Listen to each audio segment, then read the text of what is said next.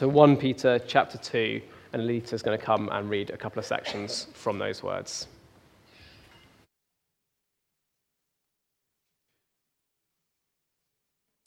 So the first section we're going to read is 1 Peter chapter 2, starting at verse 4, going down to verse 8, and you can find that on page 1218 of the Church Bibles. As you come to him, the living stone, rejected by humans, but chosen by God and precious to him, you also, like living stones, are being built into a spiritual house to be a holy priesthood, offering spiritual sacrifices acceptable to God through Jesus Christ. For in Scripture it says, "See, I lay a stone in Zion, a chosen and precious cornerstone, and the one who trusts in him will never be put to shame." Now to you who believe, this stone is precious, but to those who do not believe, the stone the builders rejected has become the cornerstone, and a stone that causes people to stumble, and a rock that makes them fall. They stumble because they disobey the message, which is also what they were destined for. The second section is going to start at verse 18 of chapter 2 and go down to verse 25. Slaves, in reverent fear of God, submit yourselves to your masters, not only to those who are good and considerate, but also to those who are harsh. For it is commendable if someone bears up under the pain of unjust suffering because they are conscious of God. But how is it to your credit if you receive a beating for doing wrong and endure it? But if you suffer for doing good and you endure it, this is commendable before God. To this you were called, because Christ suffered for you, leaving you an example that you should follow in his steps. He committed no sin, and no deceit was found in his mouth. When they hurled their insults at him, he did not retaliate. When he suffered, he made no threats. Instead, he entrusted himself to him who judges justly. He himself bore our sins in his body on the cross, so that we might die to sins and live for righteousness. By his wounds you have been healed. For you were like sheep going astray, but now you have returned to the shepherd and overseer of your souls. Thanks, Lisa. Let me lead us in prayer before we look at those words. Our Father in heaven, please, as we think about what we face in this world as your people, please give us eyes to see, please give us hearts to receive, and please change us and prepare us, we pray. Amen.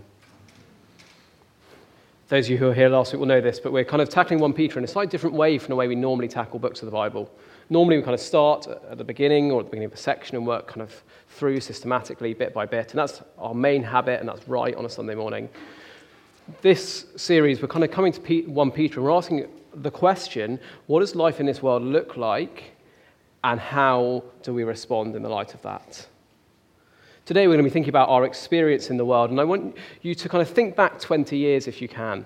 Some of you that will be actively impossible, but most of us think back 20 years. If you go back 20 years, the kind of majority position you'd have found is people in our culture would have seen Christians as kind of morally upright, if a little bit uptight, slightly odd, but basically harmless. That was the majority view of Christians in our culture 20 years ago. They weren't really interested in what we had to say, but they weren't offended by us. We were ignored, but we weren't really worried about. Now, however, coming into the present day, 20 years later, it's not unanimously this, but in many ways, our culture now sees us as dangerous, as immoral, and as oppressive. Here's one author's reflection on that change. He says, our views are no longer merely seen as wrong, but dangerous. Our views are no longer just seen as a kind of weird minority fringe opinion, kind of ignored in the public square.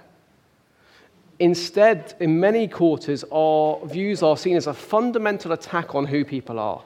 We are the oppressor. We are those who are in some way, shape, or form dangerous. Maybe you've had that experience. Maybe you know what I'm saying. As we talk about issues and people, rather than just saying, I disagree, now they're actively offended and they tell us we're denying kind of their very being or existence or identity. Worth saying that some research has been done around this by something called the Talking Jesus survey. And one of the things they've noted is that that is a position that a lot of people hold towards the church, but not really towards individual Christians. There's a really interesting bit of data they've done that basically shows that people have a much more positive view of Christians than they do of the Christian church, the institution. That's just worthwhile us knowing, because every time we see in the media this kind of narrative that Christians are dangerous and oppressive and immoral, your non-Christian friend probably doesn't think that about you. They might do, but they probably don't. We're going to start our time by diving into some discussion groups. And the questions we're going to be asking are this: where have we experienced this kind of treatment, that sense that we are slightly dangerous and immoral? How do we find ourselves responding in those kind of moments? Discuss those for 5 minutes or so.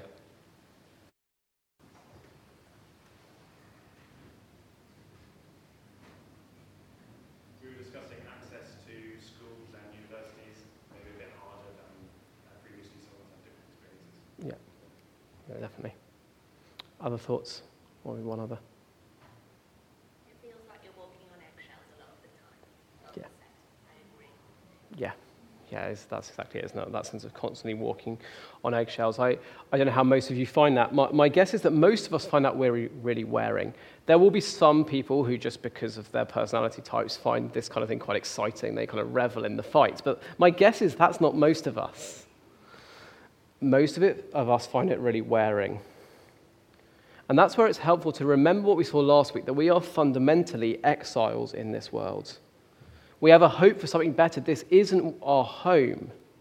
It's a temporary location, but it's not our ultimate home.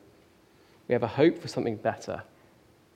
One author speaks of the life of the Christian and the life of the non-Christian, saying we're in the same physical location, but we're worlds apart. Same physical location, but worlds apart. Because we have a hope for a better world. Last week we saw that's who we are. We are exiles waiting for something better to come. And this week we're going to be asking the question then, as exiles waiting for something better to come, what should we expect in this world? And the big thing that we see 1 Peter telling us is the big thing we should expect is we should expect that we will suffer trials. Our experience in the world is one of suffering trials. You see it in chapter 1 and verse 6, which will come up on the screen. Chapter 1 and verse 6 says, "Now for a little while you may have had to suffer grief in all kinds of trials." Now, in one sense, if you take that verse out of context and just read it on its own, you go, well, that's just a truism for life in a broken world, isn't it? Life in a broken world, we will all face suffering. We will all suffer grief. That is just normal. Every single person who breathes suffers. That is true, and other places in the Bible talk about that extensively, but here that is not particularly what Peter has in view. Instead, he has a particular type of suffering in view that he speaks to throughout his letter, and you see it probably most clearly in a couple of verses in chapter 4. They're going to come up as well. If you're insulted because of the name of Christ, if you suffer as a Christian, the kind of suffering that Peter particularly is speaking about is the kind of suffering that we face because we are Christians. At the point in history when Peter is writing, it's not yet at that point in church history where the kind of Roman Empire as a whole have decided to kind of set about state-sponsored persecution of the church. That happens a bit after Peter writes. So at this point, it's not the kind of state-sponsored persecution. It is just the persecution on the ground of your non-Christian neighbors, friends, colleagues, whatever it may be, and the way they relate to you as a Christian. That's what Peter is speaking about. And as he speaks about this suffering, these trials that we face, he wants us to know a few things about this suffering. We're going to look at three particularly. The first is that this suffering is unjust. We suffer trials that are unjust. Look down at chapter 2, verse 18. Hopefully you've still got that open. If not, do reopen it. We're going to be dwelling in words in chapter 2 quite a bit. Chapter 2, verse 18 to 21 speaks about slaves and how they relate to their masters, particularly Christian slaves relating to non-Christian masters. The closest parallel we have today is the Christian employee and the non-Christian employer. And what does it say, verse 19? If someone bears up under the pain of unjust suffering. Or chapter 3, verse 14, which is just over on the same kind of double page if you've got a Bible open. If you should suffer for what is right. Or chapter 3, verse 17, suffering for doing good. It comes up again and again. The suffering that Peter is talking about is the suffering people face for doing the right thing. Suffering for doing good. What Peter wants us to know is doing the right thing doesn't guarantee that we will not suffer. Doing the right thing doesn't protect us from harm necessarily. It's not that the way God has set things up is not that because you're one of his people, as long as you obey him, you'll live a perfectly comfortable life. That is not what the Christian life is. So, for example, if you're applying to a job, and you know most people basically embellish their CVs, but you won't because you're a Christian and you won't lie, just because you're doing the right thing doesn't guarantee that you'll get the job. You may go months, if not years, hunting for a job because other people are willing to lie. That is suffering for doing right. That is the kind of thing we are to expect in this world. We are to expect trials to come our way that are unjust. The second thing we're going to say about these trials is that they can be physical. They can be physical. So you see it again in those words. Chapter 2, verse 20. How is it to your credit if you receive a beating for doing wrong? Sometimes the trials that come to Christians are physical. In other countries, that is really, really common. That is the norm in lots of countries in our world. That is obviously not the norm here. It is pretty rare for people to suffer physically in our country because they're Christian. It's not impossible, and it sometimes happens incidentally. I don't know if you read the story kind of just after Christmas this year. There was a woman lying injured, and a man walking past saw her in need, and he went over to help her, and he got mown down by a car, intentionally, murdered. I call Chris Marriott. Chris Marriott was a Christian, and the reason he went over to help that woman was because he knew it was the right thing to do.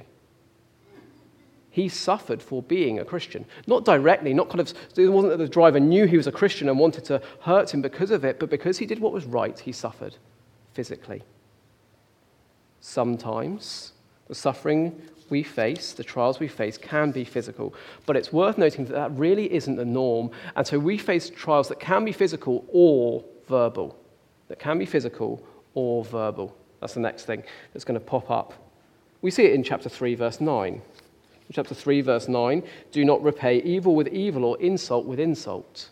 Implication of those words, these Christians were being insulted.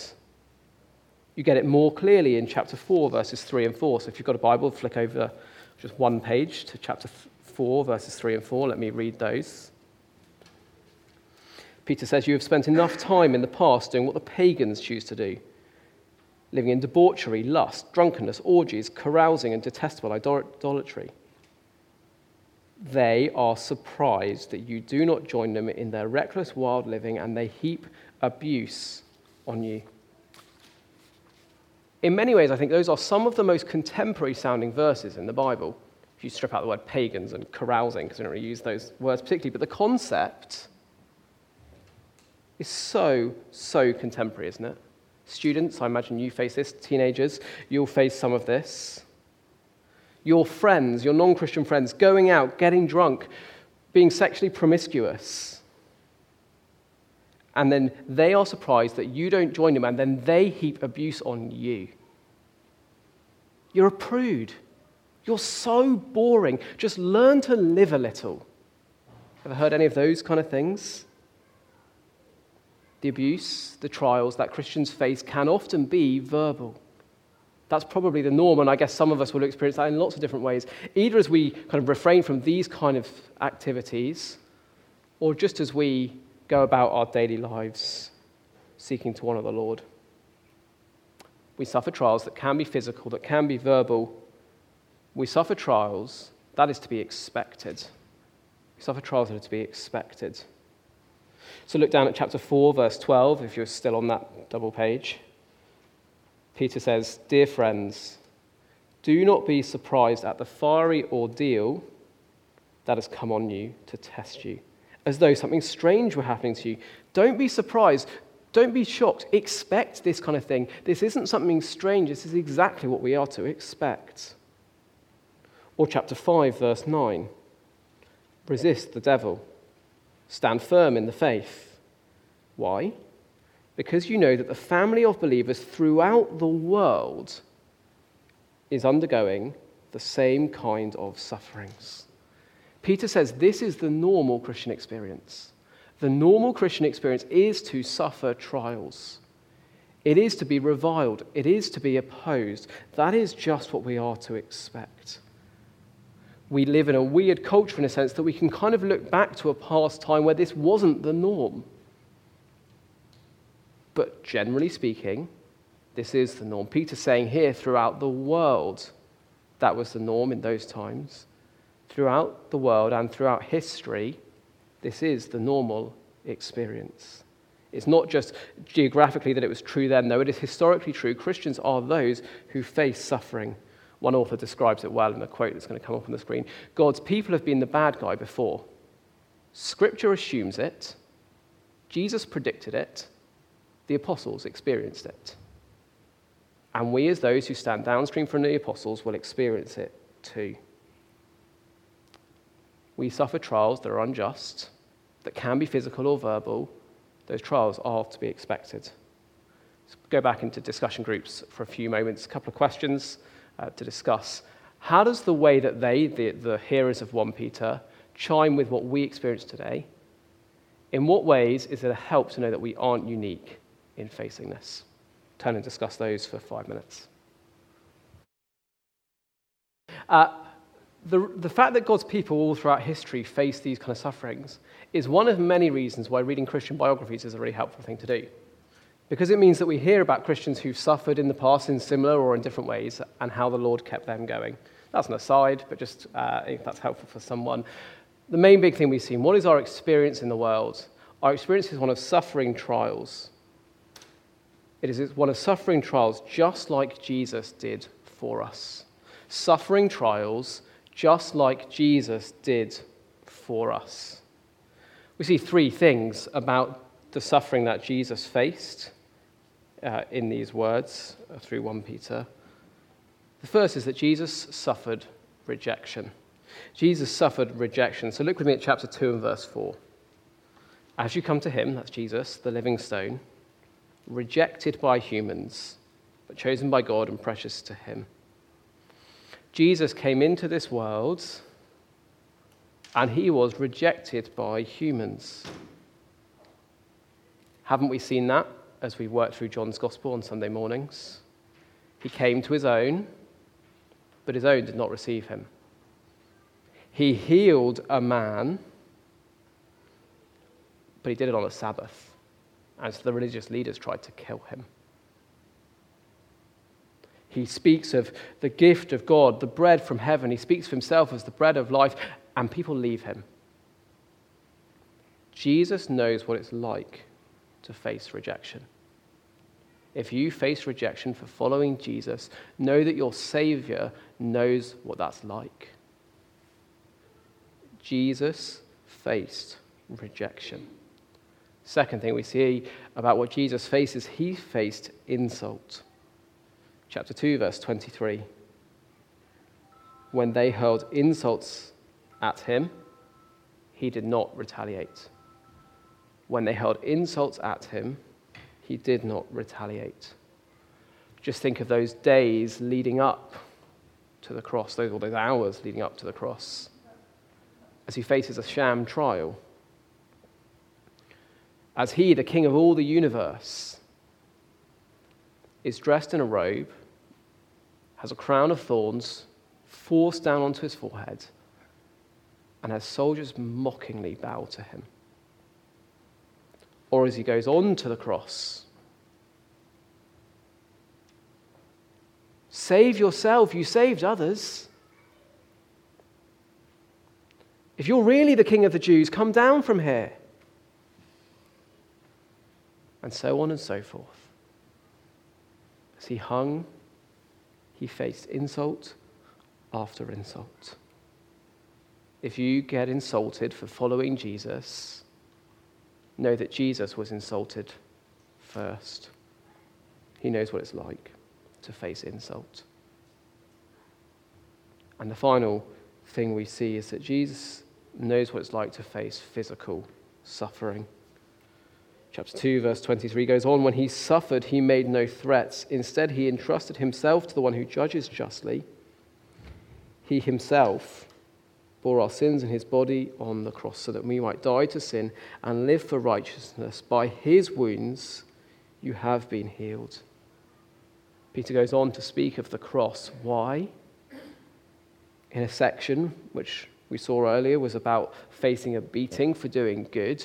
Well, because the cross is the ultimate example of someone doing good and receiving a beating.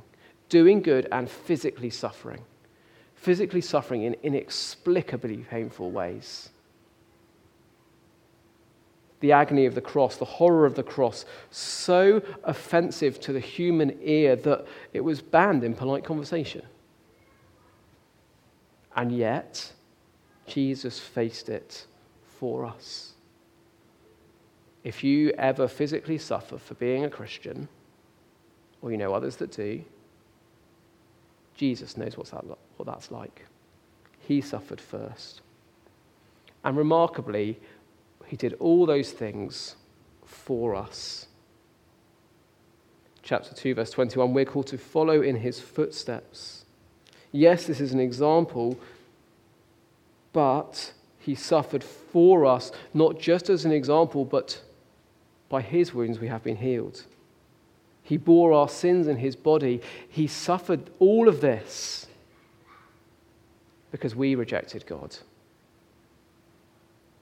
The one who calls us to suffer suffered first. And he didn't suffer just as a mere example. No, he suffered because you and I turned our backs on him.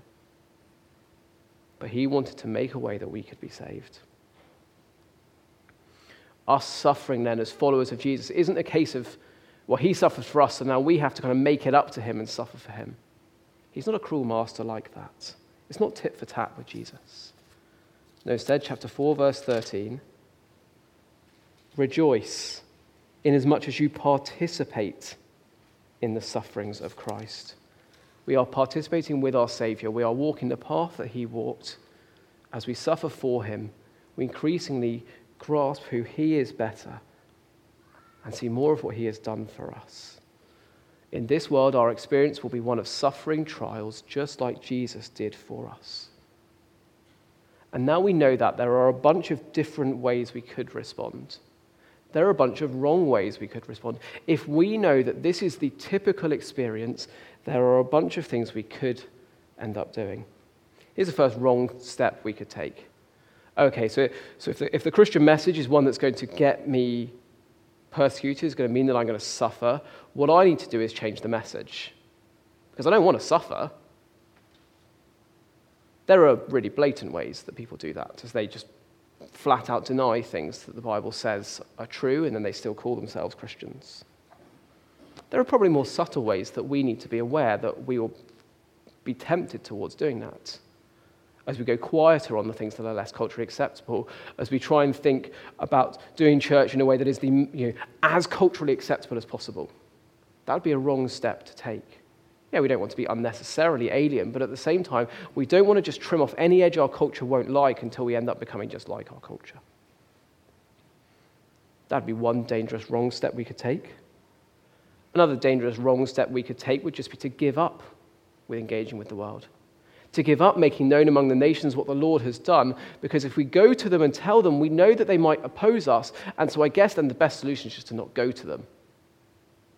And so we stick together, we minimize contact with non-Christians, shut ourselves off from the world, and in doing so we reject the calling that God has given us.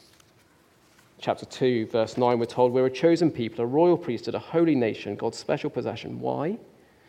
That we may declare the praises of him who called us out of darkness into his wonderful light. We are made a people in part so we can proclaim the wonder of who God is to a watching world. Misstep number 1 would be to change the message. Misstep number 2 would be to withdraw from the world. Those would be 2 ways we could minimize suffering, but aren't the right steps to take. There's also a misstep in the other direction. which is when we come out swinging. There's a culture war, bring it on. My guess is that's probably not a danger for many of us, but it might be for some of us. We're going to suffer for following Jesus, great.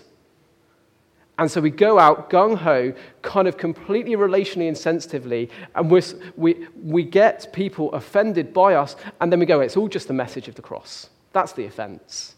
When it might well be that what's actually objectionable is not the message, but the messenger. We need to be careful that we constantly speak with truth and grace. We'll think a bit more about that next week. Next week, we're going to think much more about the right ways to respond. But the big take-home today is this. Know what the likely experience is, so that when it happens, you're not surprised. The likely experience in this world, there will be some positives. We'll talk a bit more about that next week as well. But the likely experience in many cases in this world will be one of suffering trial. What's going to get us through that? It's remembering what we saw last week. This isn't our home. We're hoping for something better. And it's remembering that Jesus went there first. He suffered for us. A couple more discussion questions to go into groups and talk about how have Peter's words helped us as suffering comes our way? How can we keep coming back to Jesus' suffering in those moments? Why not spend kind of 5 minutes talking about that and then turn and pray together in groups?